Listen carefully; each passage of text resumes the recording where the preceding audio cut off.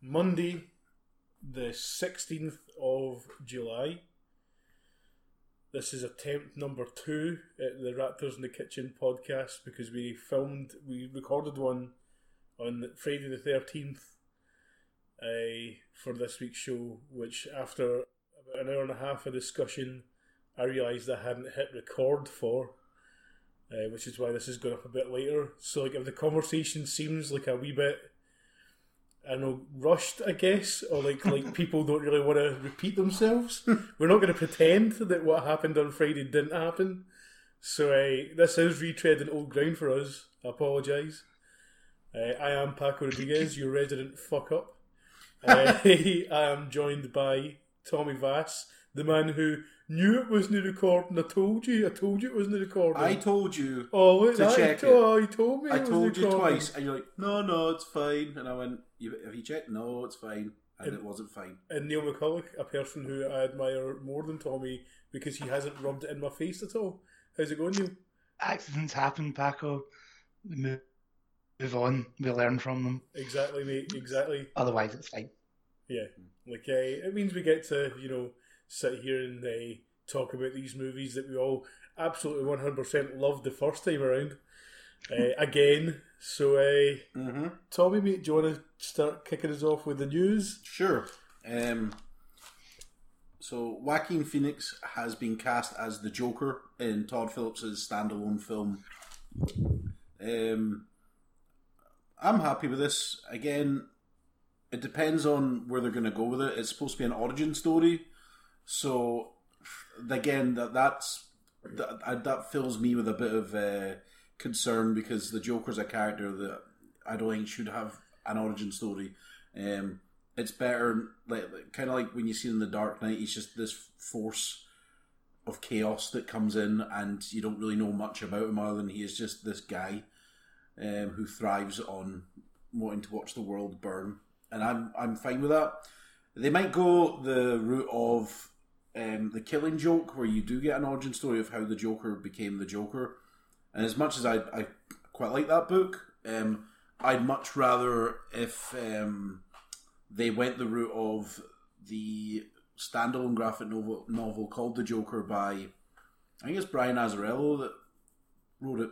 I recognise the name. If it's an origin movie, they would not do that book. No, well, that's the thing. I would much rather, because the cool thing about that is it's through the eyes of a criminal who has been hired by the Joker's gang, and the Joker's just coming out of Arkham Asylum and kind of try to take Gotham back. So that would be interesting. But yes, they're probably not going to do it that way. Who's Brian Azzarello? Why is that name familiar to me? He did 100 Bullets. Yeah. Right, cool. I think I read the first 2 of those. Alright.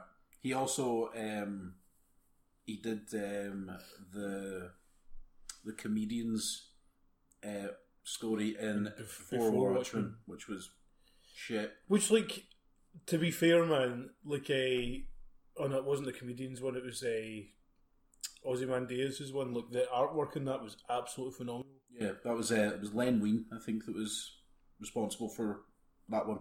That sounds right. Very good. Jay Lee did the art on that. That Before Watchmen's thing was just a complete cash fucking. What was the point? Just a cash in.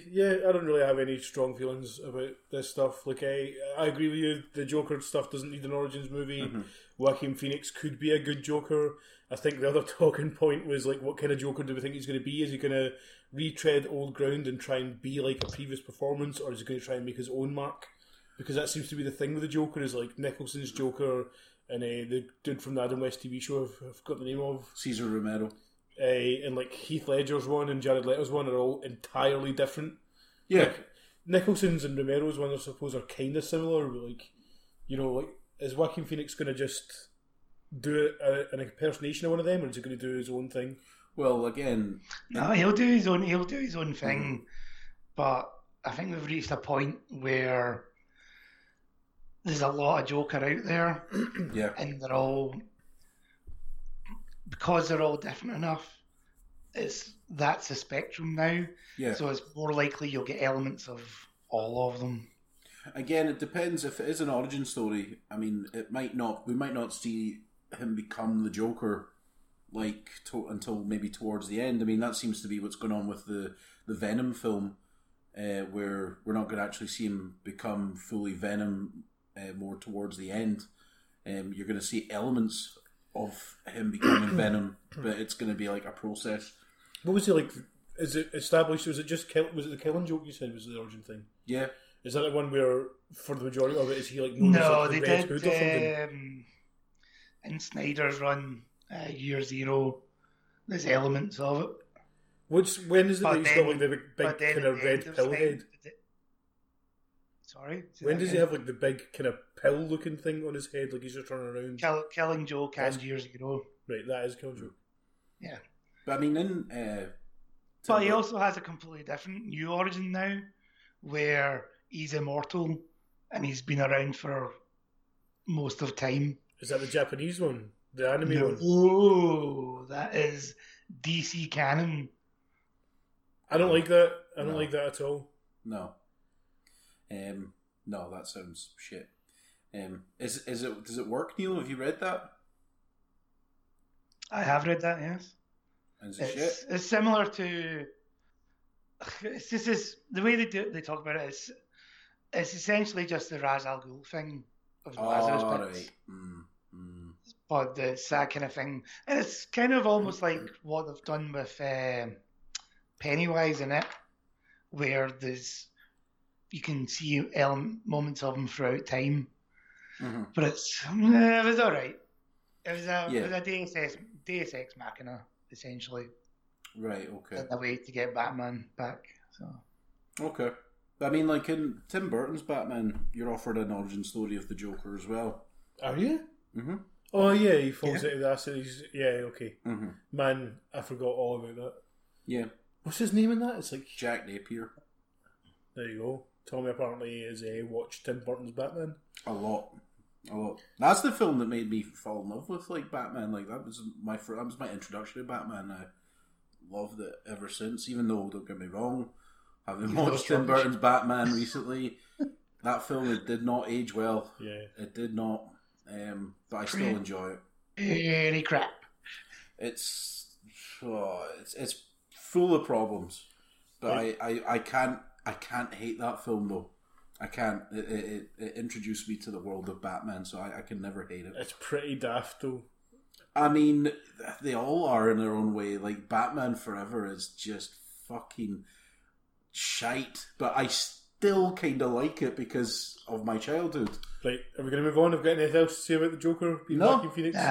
We barely actually spoke about anything to do with Joaquin Phoenix in this. Like, are you guys happy with that as a casting? I like I- Joaquin I- Phoenix. I'm going to be brutally honest. I don't care. At this point, I don't trust Warner Brothers to make good movies out of their comic book properties. Fair dues. Moving on, Tomb Raider and Captain Marvel screenwriter Genevieve Robertson Dewart has been hired to adapt the script for Lord and Miller's next project, which is called Artemis, and it is based on the novel by the Martian author Andy Weir. And the story follows an overtly smart and directionless 20-something is kind of chaffing at the constraints of her small town and dreaming of better life, and it just happens to be that her small town is the only city on the moon. I liked the Martian. I liked Lord and Miller. And again... However, you tell me it's the screenwriter of the latest Tomb Raider movie. Yeah, and One Captain of the Marvel. worst, most boring scripts I have ever had the misfortune of sitting through in a long time. I think that's a bit harsh. I think that it was quite unadventurous. But like, The script was terrible. there was The dialogue definitely in that film was awful. there have definitely been worse movie scripts out there. I seem to recall making Yeah, like a joke about when you said it was like Lord and Miller's thing, saying about, oh, it's good to see Ron Howard getting more work. Yeah. Don't really know how that went down the last time. This time it's a rehashed joke. I that the, thought it was a good joke the last time. Yeah, it was decent. It was decent. There you go, audience. Just take it in merit that apparently it was actually a good joke. Mm-hmm. That you'll never get to hear in its original format. Yeah, there's not much else. I like the kind of the wee twist is, it happens to be it's the only city in the moon. You're like, okay, that opens up scope for some interesting visuals and interesting kind of world building with that one. So I'm looking forward to it, man. I'm looking forward to it. But I've not seen a Lord and Miller film that I hate yet. I mean, I like all of everything they've done. I've really enjoyed. So like, other than an attempt, I don't know, that first half hour of Solo was pretty hard going. It was pretty bad. But like, other than that, in like the Jump Street movies, what have they done? Cloudy with a Chance of Meatballs. Oh, that was good. Yeah, And the Lego okay. movie. Okay, yeah. So yeah, I'm noticing a trend. Like when they do kids movies, they turn out pretty good. But like Cloudy with a Chance of Meatballs 1 and 2 are both fucking great, man. But anyway, moving on. Nathan Fillion has recently posted on social media a picture of him next to the rapper Drake, along with the Latin phrase Sic Parvis Magna, with the date 16th of the 7th, 18, which is today. So I've not been on Twitter, but it's basically him teasing some form of involvement in the Uncharted series, either the game or possibly the adaptation. No way he's playing that role. He's too old. Not even that. He can't even open a fucking movie. Yeah, that's true. What kind of box office is Nathan Fillion going to make at the weekend? Fuck all. Yeah. Back to Serenity, you prick. Oof. Okay, I'd say harsh. Well, You've got a point though. Like he is not like an A-lister. He's like no stretch of the imagination. He's like this movie didn't do that great in the box office, but it's got a small cult following kind of person. Yeah, but it's very much like when Nathan Fillion appears in like a TV show in a cameo or a film as a cameo. You're like, no, that's pretty cool. Because all the brown coats go, it's Nathan Fillion, sploosh. Yeah, you've got quite an annoyed air about you in general today, Neil. It's just because I don't feel very well. I am nauseous. It's absolutely coming across. I've got nothing against Nathan Fillion. He's a perfectly fine supporting character on a TV show. Yeah, I would have said that before he got heavily involved in video game Destiny, which I have spent a ridiculous amount of time in, and I'm now sick of hearing him. Like I'm sick of his particular brand of humour. I'm just sick of the Joss Whedon-esque quips that are everywhere now, and he was a forerunner for that, I guess, because Serenity was one of the earlier versions of that, wasn't it? Okay. He's not going to be involved in any Uncharted game because Nolan North is like one of the most prestigious voice actors, and he is Nathan Drake in the video games. So this needs to be a movie thing. Okay. I think at best there'll be an Uncharted TV show if he has anything to do with it. I think what it's actually going to be is he has there was talk of him being the Nathan Drake role years ago when this originally started getting batted about, but he has now grown out of the role. He's too old. But there is another character in Uncharted called Sully, who is Nathan's kind of older surrogate father. I would happily have Nathan Fillion as Sully. Yeah, I can see that being much more of a likely thing. The kind of older sidekick gentleman kind of...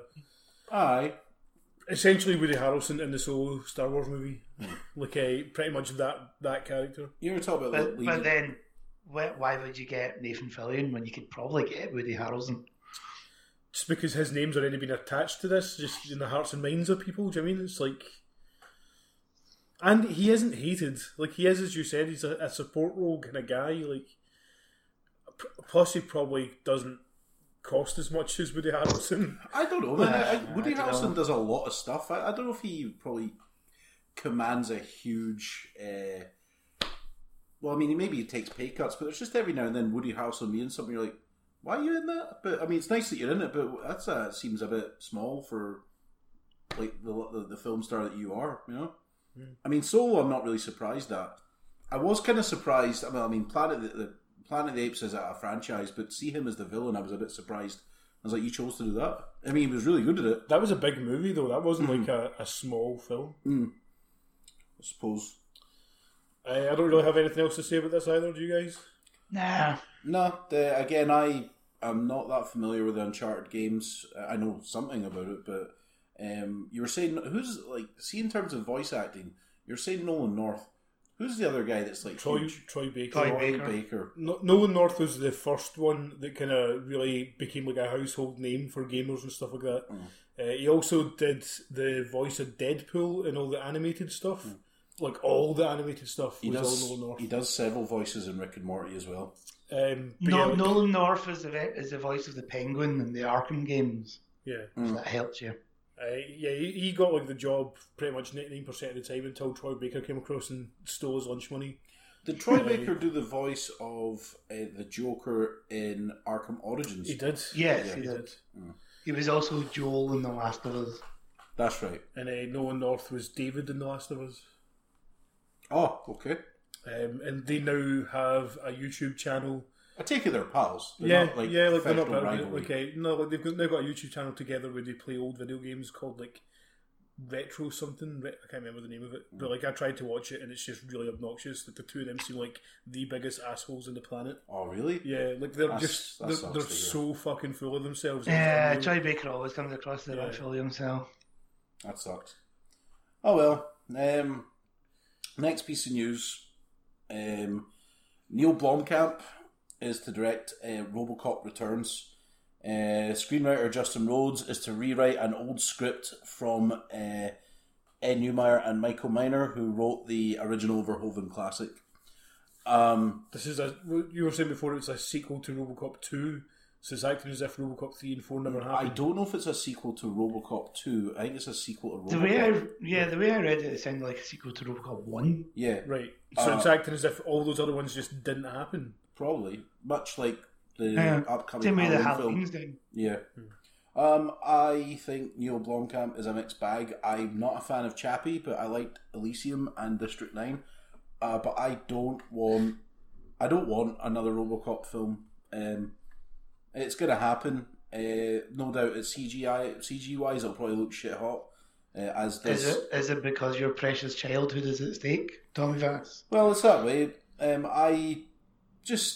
It's not so much my precious childhood. I just can't be bothered. I'm just like, yeah, it'll probably happen. Well, don't watch it then. Yeah, I know. I don't have to watch it. He had the same idea for Alien as well, didn't he? Like he was going to make a sequel to Aliens and ignore 3 and 4.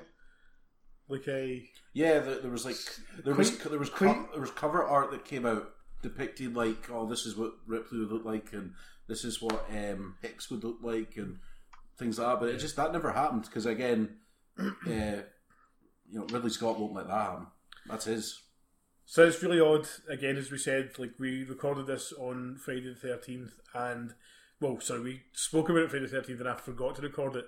But like I'm kind of remembering how the conversation went on a Friday, which is just a weird thing because like I was gonna naturally bring up the fact that like I don't actually like any of Neil Blomkamp's films, which the last time kind of sparked a conversation about how I didn't know what apartheid was until Elysium came out. But let's not get back into that this time, man. This is a second chance to not delve down that rabbit hole and just leave folk going, what the fuck.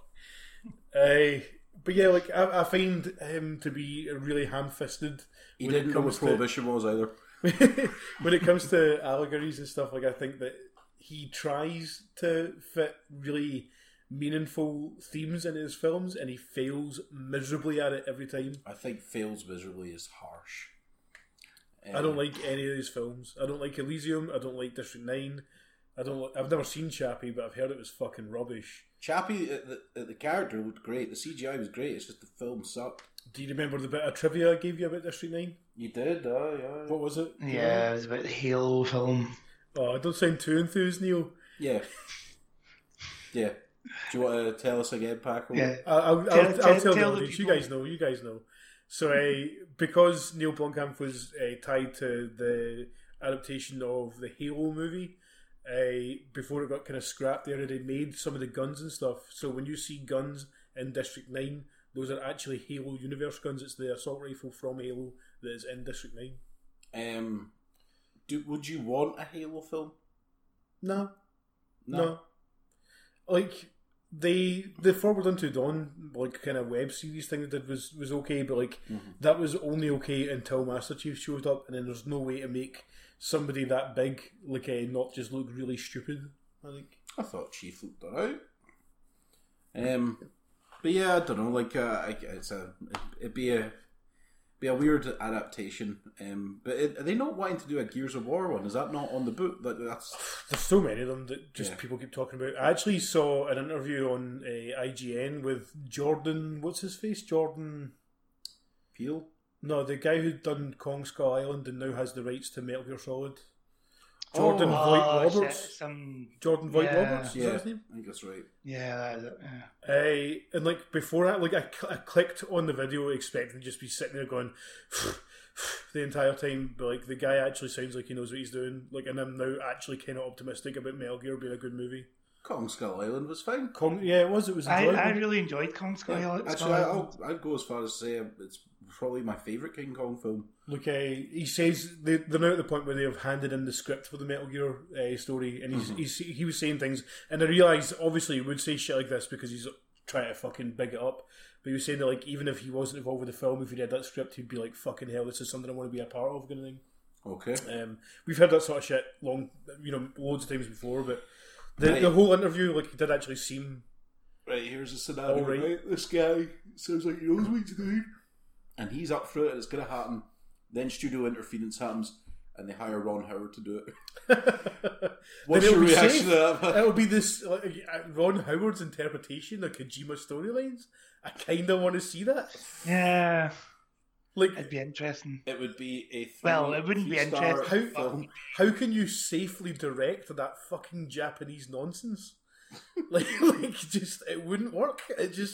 That would be a mess that I would fucking revel in. You'd revel in it? Would you not be like, oh see, man? I kind of want to see this film get made because I want to see anybody interpret that. Yeah. To see what they deem as necessary. Yeah. And what is the chaff to come out of it? Because it'd be really like I remember when I was younger, I disliked like the goofier moments of Metal Gear, and like I always just kind of wanted it to be like a more serious militaristic kind of thing. But then like as I got older, I kind of realised that like if you take like the stupidness out of Metal Gear, you kind of take away its total kind of personality and stuff. Like, yeah, take all the goofiness out of Metal Gear, and you're just left with a boring military shooter like Call of Duty. Like, but do you think they keep in the scene where you hide in a locker, phone Otacon, and you jack off? That was Metal Gear 2. Well, do you think they keep that in for a sequel then? I severely doubt it. Do you think they keep in the really, really long ladder climb? That was Metal Gear Solid 3. So you guys are doing well. Know that Metal Gear games exist, but terrible at knowing which ones are which. Like I don't know. There's like bits in Metal Gear 1 that are by far just strange as shit. Like there's a lot of bits where they break the fourth wall and like kind of tell you stuff with your actual controller and stuff. Like there's a bit where one of the enemies reads your memory card and tells you what games you've played and how often you've saved and stuff. So I don't think there's any way they could kind of get that stuff in there without essentially just making Snake into Deadpool, like where he talks to the audience, which I think would be kind of shitty. I don't know. We'll see what happens with it, man. Like it cannot be as bad as the Ghost in the Shell live action effort. As long as they don't do that thing where they have to refer to the fact that it's based in a game, like in Doom. That was one of the things he brought up in the interview. Is like he thinks that there are no good video game movies because of that fact. So it's like in Doom when the Rock's like, "Gentlemen, we've got a game." Yeah, like as in we got a mission, and you're like, "Why?" All right, like not the whole sequence where it's shot in first person as if it is the game. That's terrible. Yeah, or like the bit in Silent Hill where she has to get a key that's dangling precariously on a broken bit of floorboard, and she has to like avoid a swinging electrical cable. It's like, just why is this in here? To be fair though, Silent Hill is not the worst video game movie. It definitely isn't. It's actually alright. Whenever I think back to it though, that's the bit I always think of, where it's like that's only in there because this is based on a video game and they felt like it had to be there. That's the ice cream van. Right. Does anyone want anything? Yeah, I'll have a double nugget. But yeah, like I'm optimistic for it, but that's not what we were talking about. What were we talking about? Neil Blomkamp. Yeah, well, no, I was just asking how do you feel about like that Metal Gear game, but don't know. We see plenty of things. Going back to your original question of like, this thing directed by Ron Howard because he's such a safe director and he's so bland. I heard actually listened to a different podcast today where someone described Ron Howard as flavourless ice cream. And he is exactly that. But yeah, like we see quite often Japanese interpretations of very, very Western things, like Evangelion and El Shaddai are both interpretations of the Bible through like a Japanese cultural lens, and they both end up being really, really interesting. So like maybe the reverse of that would be true, seeing something that is quite distinctly Japanese done with a Western mindset. Though in saying that, like Kojima's very Western inspired, I don't know, the whole thing's just weird. Maybe Kurt Wimmer will come back on board. Yay! No, he already. What was he did? Die Another Day? No, he didn't. Yeah, he did. No, he oh, didn't. no. Did he not do Equilibrium? Yes, he did, which is alright. It's not great, but it's alright. Did he not do one with Mila Jovovich, and it was a game adaptation? Ultraviolet? Ultraviolet, did he not do that? Ultraviolet's not a game. That's not a Is game. it not? Aye, it looked like a game. It was Your fucking face terrible. looks like a game. It was shite, man. Such a shite. Who did Ion Flux or Eon Flux? I don't know. I feel like that was somebody more well known that done that. I thought Wimmer did a game adaptation already. Was it one of the Yui Bowl ones? Well, no, because Yui Bowl would have directed it. Yeah, he's done it. Like, or is Kurt Wimmer not like a writer as well as a director? Yeah, but like when Yui Bowl does a project, it's all him. Like I don't think it's ever been, a Kurt Wimmer film produced by Yui Bowl. Right. Who the fuck would go at that Kurt guy? Wimmer has only directed 3 films in his time, and none of them are video game movies. Which ones? Ultraviolet, Equilibrium, and One Tough Bastard. I'm gonna throw this one out there, man, and say that Equilibrium is actually pretty decent. Like as far as like really not the thinly worst. veiled 1984 copies go, like it relies a bit too heavily on the not so subtle Nazi iconography to kind of get across just Nazis are bad, these guys are bad. But like other than that, like there's some solid action sequences in it, and it's like really stylish as well. Like. Yeah, I'm surprised I didn't see more films with like that gun martial arts. Gun kata. Gun kata. Yeah. Where it's mathematically worked out to minimise them being in like the line of a bullet's trajectory. It's science, Tommy. My God. Science. Yeah. Last piece of news. Jeremy Renner has been cast as Detective Twitch Williams in the new Jamie Foxx starred Spawn reboot. So, don't know much about that character. I like Renner. Maybe is it an action-filled role? Don't know. I mean, do you care about Spawn? Not in the slightest. Even after Jamie Foxx's stellar performances, was it Electro? He wasn't the worst thing about that film. I mean, he was up there. He's up there, man. But like, he's terrible in that. He at least had presence when he was Electro. Like there was like moments when he wasn't speaking where he actually managed to look threatening. No, he didn't. No, yeah, he did. I disagree. He also materialised an entire rubber suit out of nowhere, so there was that. Oh yeah. And mind when is it the dubstep happening? Yeah, he does the Itsy makes Bitsy dubstep Spider happen. tune through the fucking whatever that place is. The power grid that he designed but didn't get the credit for. He was a wronged man. And the only reason he hates Spider-Man is because he doesn't remember him. Yeah. It's so fucking movie sucks, man. The soundtrack's magnificent, but the film's shite. That is the last piece of news, gents. Much like our original ghost recording of this, Tommy has forgotten more news. Oh yeah, this happened before. The Marvel's Black Widow movie has found its director.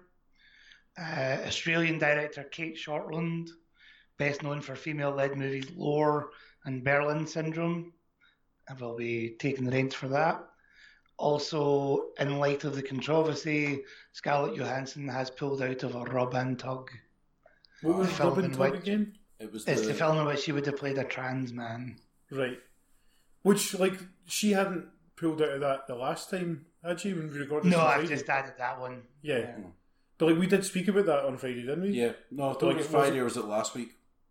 I think it was the week before, yeah. No, technically Friday was last week, but I mean the week before. I'm sure we talked about that. The previous episode. Okay. Yes. I mean, I guess at this point, like the point you brought up last week was are there any kind of trans actors who would have kind of pulled in the same, Box office. amount of audience for the box office and stuff? I guess now that she was attached to it and has left, it now has recognition that it wouldn't have had before. So, like, maybe now it could Fair play to it if could do now something. it gets a representation. Yeah. I would be interested to see, though, if they do cast a trans actor in it, how much of its original budget it gets to keep. Yeah.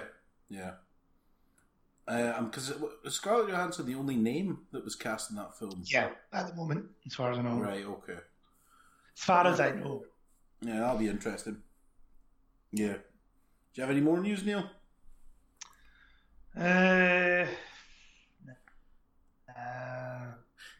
No. Okay. No. Alright. Well, let's delve into the old films. So, me and Neil watched Skyscraper. But Yeah. I love the complete lack of enthusiasm at everybody here because we went through all this shit already.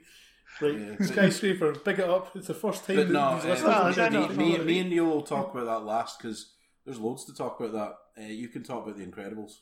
Was there not more? Was there not? Did you guys not watch like Netflix films or something?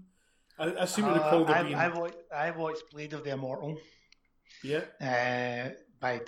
film by director Takashi Miike, who is famous for Ichi the Killer, Gozu, and generally being kind of the off-the-wall kind of Japanese director. By off-the-wall generally means overrated. However, Blade of the Immortal was actually quite good. I quite enjoyed it.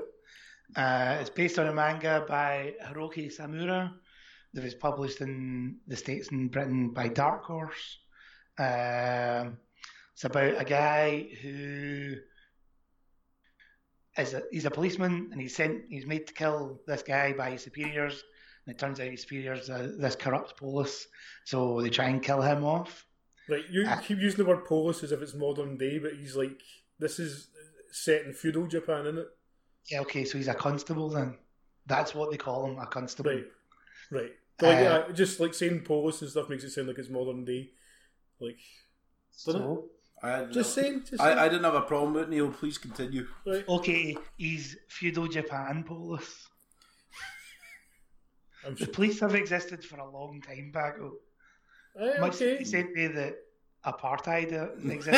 I was just trying to clarify for the fucking Prohibition listeners existed in the that this past. was not a contemporary film, that it was a period piece, Neil. Well, if you would let me continue my discussion about this, I would have got there. Because my next point would have been he then during his escape, in which he has his sister who is in shock, comes across bounty hunters, all of which engage in a samurai sword fight with this guy in order to claim his head. So he fights off the 100 guys, but in the process his sister gets killed. Then this mad witch woman comes along, puts these worms into one of his wounds and goes, "These are blood worms, you will now live forever." And he does. He is now immortal.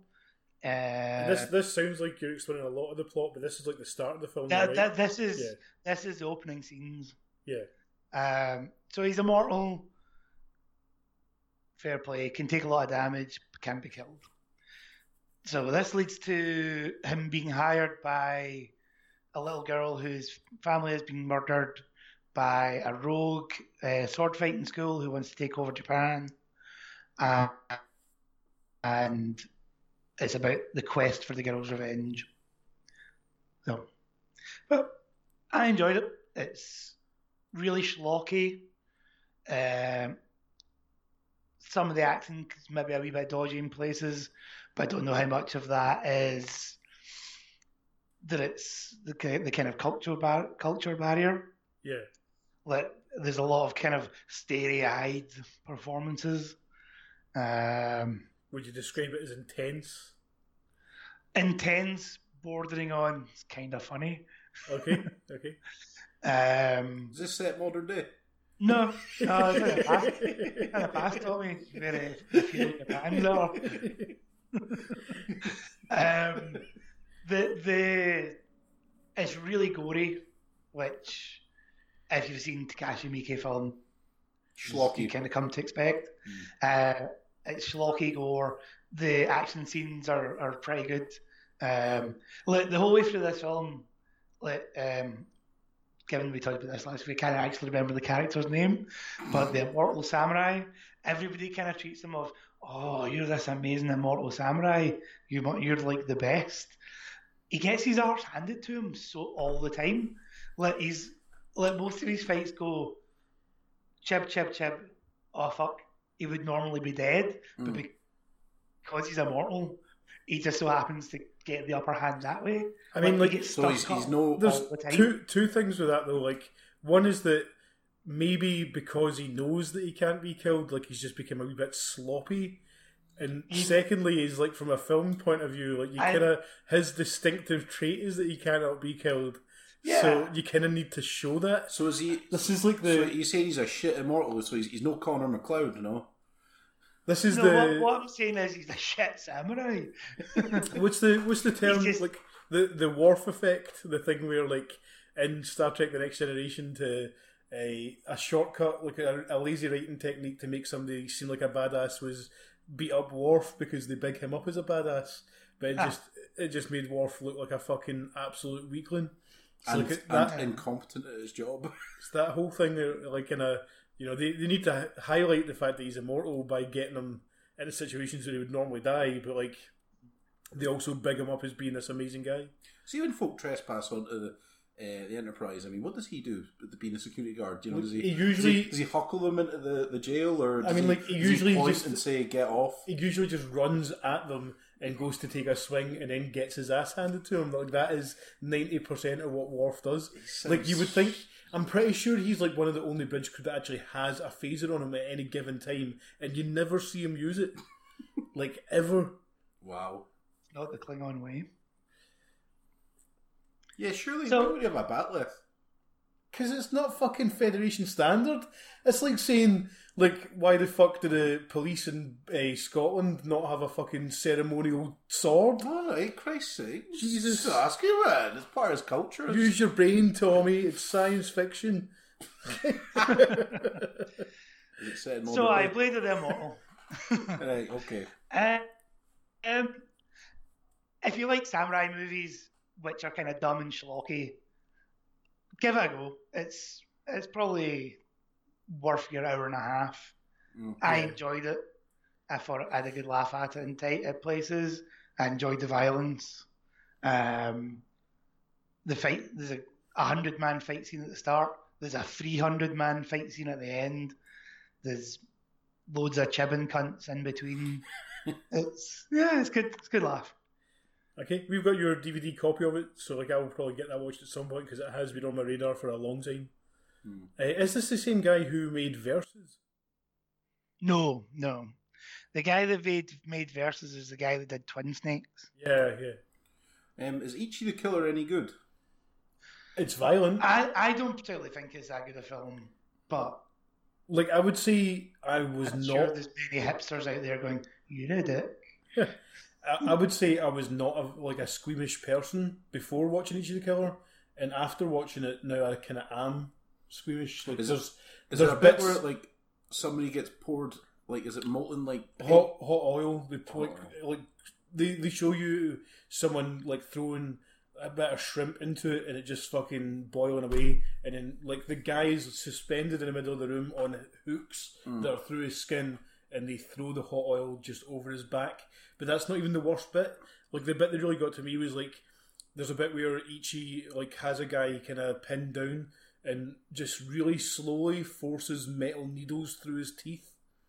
Fuck. And that was the bit where I go the other way on it, where I feel it's extreme for the sake of being extreme, and to the point where it loses all meaning. Yeah, it just becomes like kind of comedy. Yeah. I wouldn't say that was what I got from it. Like I genuinely fucking just really did not like the bit with the needles in the teeth. I remember. I remember the time where I seen you properly lose your fucking shit.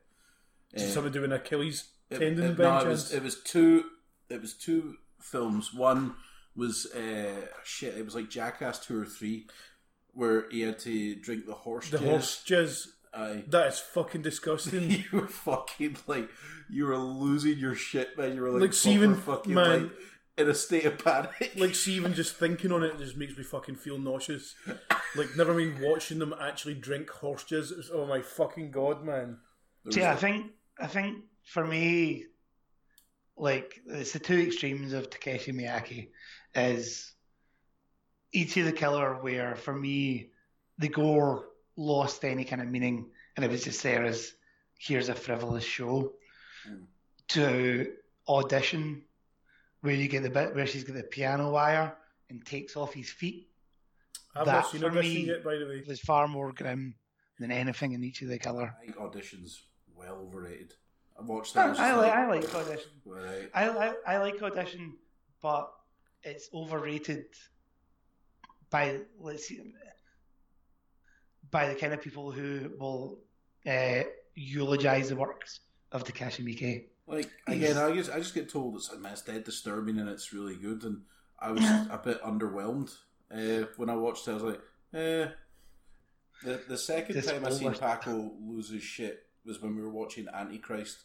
Oh no, don't, man. Why are you making me relive these? That was fucking hell, man. You were proper gagging at those really... What was it? What The bit? sight of having to watch fucking Big Beaten Goblin do the pumping? Mm. Oh man. Yeah, that was rank. No, I liked the film, but there were some really fucking disturbing bits in there. That So, was like- one of the first times I'd watched maybe... I mean, I guess you could call it a psychological thriller. It definitely becomes that. And then watching that as like visually, as like some of these fucking scenes, I was like, I'm quite desensitized to like horrific scenes in those kind of films. But watching that and seeing it, you're like, holy shit. I mean, we didn't really need to see that, but there we go. That's a Lars von Yeah. Trier movie for you. So, like, I'm not sure even which bit I find freakier in Antichrist. The bit where she cuts her own clit off with a pair of rusty scissors, and it shows you the fucking close-up of that happening, or the bit where she's hit him in the dick with a gigantic block of wood, and then while he's unconscious, she wanks him off and he comes blood. I think it was the Like- bit where the clit gets cut off. I seen you proper fucking gagging. They are both pretty bad. Like, I think the coming blood one is the one that stuck with me the longest. I just remember like when the cutting off the clip bit was the lassie behind us went shit the bed. That was That pretty funny. fucking movie, man. Like, because even without that total graphic shit in it, like, all the bit with the creepy, like, decaying fox in the woods and stuff was all, like, you know, it was quite creepy as it was, man. It didn't need that total body horror shit at the end, man. Yeah, It was fucked just up. too much. Yeah, it was pretty fucked up. So you watched The Incredibles? What a fucking... Quite the segue. Yeah, so 15 years after the original, this one picks up minutes after the first one kind of finished. I was a huge fan of the first movie. Obviously, it's a Disney Pixar film. Like, the quality of them is generally pretty high. I enjoyed it. I found it quite disappointing because like it just seemed like squandered potential. There was like a lot of kind of giggly kind of bits in it, nothing like amazingly laugh out loud and stuff. Like a lot of the humour was really heavily reliant on Jack the baby, and them just kind of discovering that he has powers, which I'm pretty sure they did not discover that in the first movie. Yeah, powers. Mm-hmm. Or in the like, first was that a one. case of we saw that in the first movie but they didn't? Aye, but it wasn't really clarified what his powers... He had several abilities, but I remember thinking, well, we'll get to find out what Jack's proper ability is. Yeah. As I said, like the movie is entertaining. It is just a massive disappointment because like they could have utilised like the previous decades worth of Marvel Cinematic Universe movies to kind of know what works and what doesn't work in a superhero film, and they just don't. They don't really have people kind of using their powers in tandem like that often. Happens once or twice in the film, but like it's all really basic stuff. The plot is the most predictable thing you will ever see. Like, from the moment it starts, you know who the villain is. You know exactly what every plot beat's going to be. It really is just kind of predictable. Yeah, uninspiring. Uninspired. Yeah, that's the word. Like, like in the first one as well. Like a big draw of it was like the parents kind of understood just kind of what kind of situation they were in, and they were more reluctant to kind of break the law and use their powers and stuff like that. But like Dash, like, was somebody who revelled in using his powers in the first movie. Like, he really enjoyed like kind of getting let loose on this island to do whatever he wanted, and like finding his own boundaries, like finding out he's able to run on water and all that sort of stuff, and like he was having such a great time. Like, he doesn't really do anything in this film, and like even when he does do stuff, it like never really quite has the same charm. Nobody really kind of feels like they've grown from the first film. If anything else, like, Mr. Incredible seems less likeable because they make him like have this kind of big jealousy streak against his wife because she's the one in the spotlight. She is like Elastigirl in it, Mrs. Incredible. Like, she is really good as the kind of main focus of the film. Like, it is her movie more than anyone else's. Like, they obviously have a lot of parallels between her and Mr. Fantastic from the Fantastic Four, because you've got the same kind of stretchy abilities, but like they also kind of make her partly into like Spider-Man as well, where like she does like a lot of stuff where she uses her arms, like her stretched out arms, like the way Spider-Man would use his web to swing about the city and stuff, and that all works. But it really is just such a cashed in, watered down version of Incredibles 1. It's still good, it's still enjoyable, it just isn't great. It's not the sequel I had hoped for. Okay. Well, we watched, me and Neil watched Skyscraper. Yes, we did. That was exactly what you thought it was going to be. It was big, it was dumb. Yep, big, dumb fun. It's kind of enjoyable. And it's super fun. Yeah. So, the story is The Rock is a former FBI agent. Who, due to an accident in the field, retires, and then 10 years later, he is he's a security. He's hired to check the new skyscraper called the Pearl, which is like the tallest building in the world, and he is there to check out the security measures so that they can gain insurance for. The guy can get insured for it, and then bing bam boom, terrorists take over it, and that's your film. It is. Oh, but Tommy, there is so much more to it than that.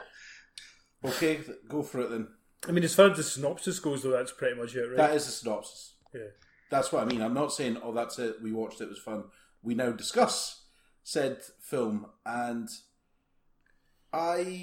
it's exactly what I thought it'd be. The trailer gives you exactly. It doesn't try to take itself too seriously. It is a greatest hits of different action movies. There's so many moments in it where, oh, that's an homage to Rocky. That's an homage to Die Hard. That's an homage to The Fugitive.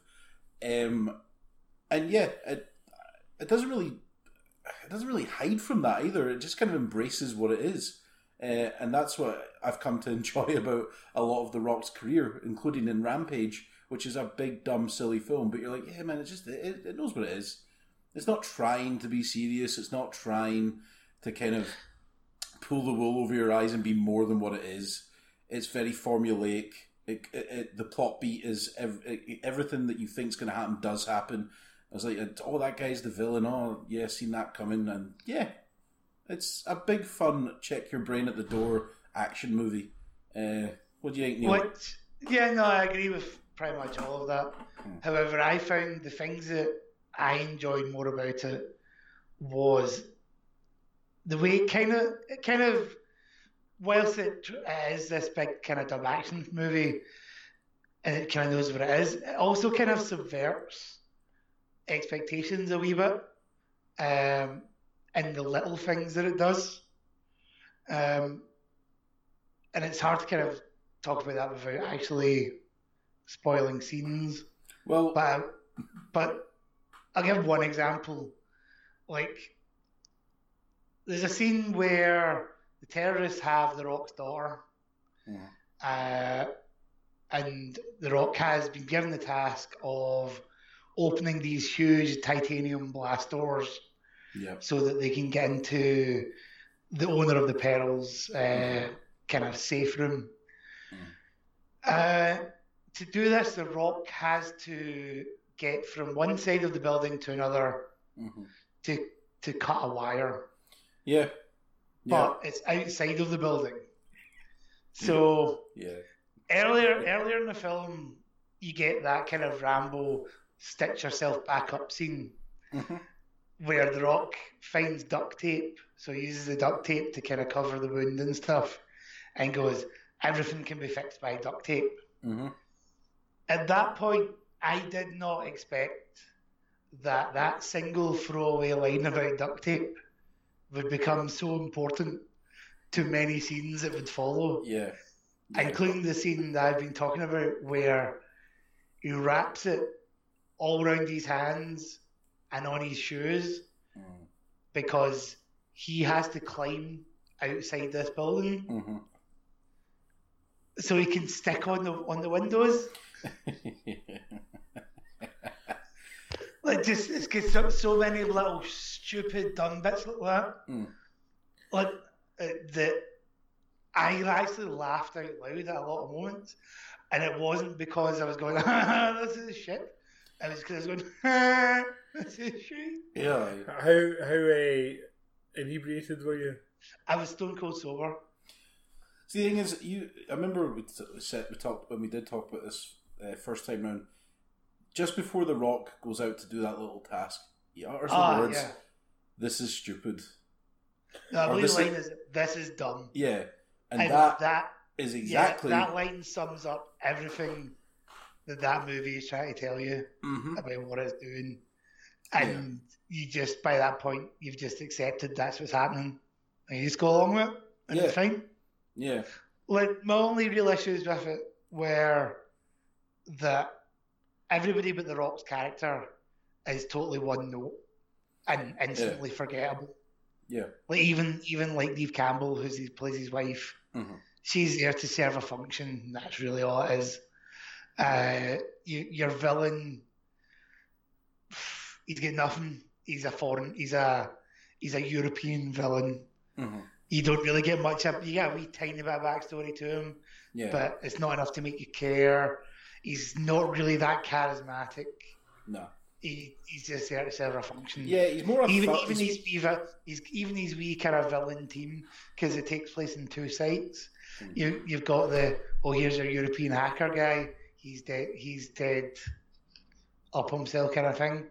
You've got here's the hot Chinese girl who can do martial arts and kung fu, and she's a total badass. And it's like, yeah, but who cares? You don't give me any reason to care why. The villain's more a henchman as well. He's a thug for hire. We don't really get to see the bigger syndicate that he's working for. It's weird that in a movie that so clearly is ripping off Die Hard that they wouldn't take away one of the... But that's the thing.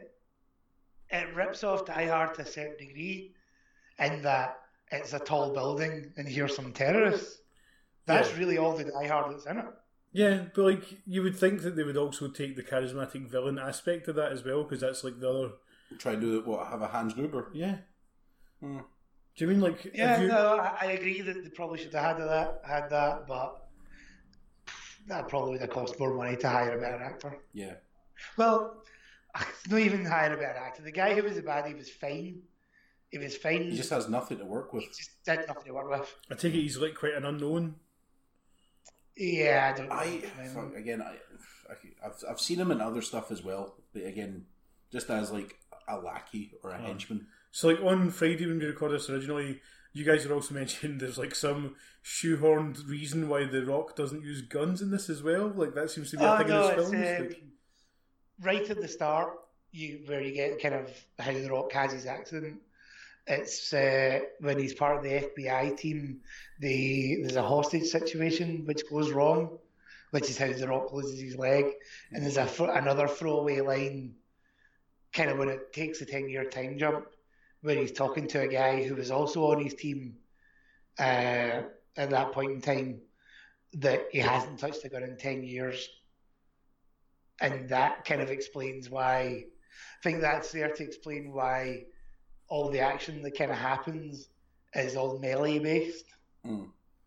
Okay. Also, we mentioned how the Rock has a prosthetic leg, and that is a gimmick that he chooses to embrace every now and then. There's times where he is running and he is hopping, and then there's times where it's as if he has both legs, like he's running no problem, and he runs and shoves a lot of people. To be fair, see the fight he has pretty early doors, where the guy takes his leg off him quite early in the fight, and he's talking about fighting. It's actually pretty decent. Yeah, no, it's it's fun to watch. They've clearly watched the Bourne Supremacy for that fight, because as soon as I was watching, I was like, is this a wee homage to the Bourne movies? But yeah, that's a decent fight. But then there's other times where he's full on running away from police and things like that, and you're like, mate. Well, I mean, like even that. Well, bit the guy jumps off the crane. Yeah, the crane That's bit not in the a trailer. spoiler, One of the best athletes in the world wouldn't be able to do that just now. Never mind, a guy with one leg. To be fair to it, and okay, this isn't really a spoiler because he jumps off the crane. To be fair to it, he makes it across, but he barely makes it across. Yeah. And he injures himself a hell of a lot in the process. Yeah. Like an injury which probably should have had more bearing in how he acted. I felt like as well. Remember the poster for Skyscraper, and you're like, folk were making jokes of, he's no way making that. It's too far away. You see the picture with the lines showing his projection. But see in the film, it's not. The gap is big, but it's not as big as that. Yeah, it's not when he makes it, you're like, all right, fair enough. And the window is already broken. So he's not jumping through a window. That was another talking point. When you look at the poster, you're like, what's he going to jump into exactly? He's just going to fucking dunk off the window and then fucking down he goes.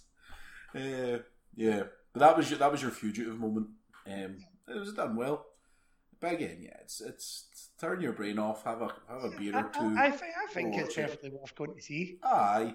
I think if you don't want to have to think about life for 100 minutes. Yeah. It's a good way to not do that. Yeah. Do you guys got anything else to say about it? No, it's. I mean, like we spoke about all these things way more on Friday. Again, I need to apologise because, it's all right. These things happen. I'm not apologising to you, Tommy. I'm apologising to the people at home. Okay. Who can find us at Raptors Podcast on Twitter. I'm at Paco UK, Tommy's at Vast Destruction, Neil is at Scorch808. You can rate us on iTunes, on Facebook, on Twitter, on SoundCloud. Share with your friends. If you actually hear this, if I've pressed record, that is, I guess. So, is there anything out next week? Again. Go on, Tommy, say it. You know you want to say Mission Impossible, and I want to correct you again. God, Neil, you tell him. I know, man. What a bitch. I believe Mamma Mia 2 is out this weekend. Here we go again. Fuck that. Do you have any interest in that? I will no doubt have my mother's review of that film for you next week. Okay. Fucking hot scoops from the streets. Big Ange, this just in. There's got to be something else. I might actually record from that house and get her to sit in and have that for that bit, that view. Well, there you go. We've got that to look forward to. Mm-hmm. You interested in Mamma Mia? Did you like the first one, Neil? Nah, I have no interest in it. I didn't watch it. Every time I see the trailer for the second one, it makes me wish I didn't exist. I didn't see the first one. I seen bits of it because I was working at a cinema at a time. But yeah, I see the trailer and it just makes me want to eat my own fist. Okay, and that was Raptors in the Kitchen.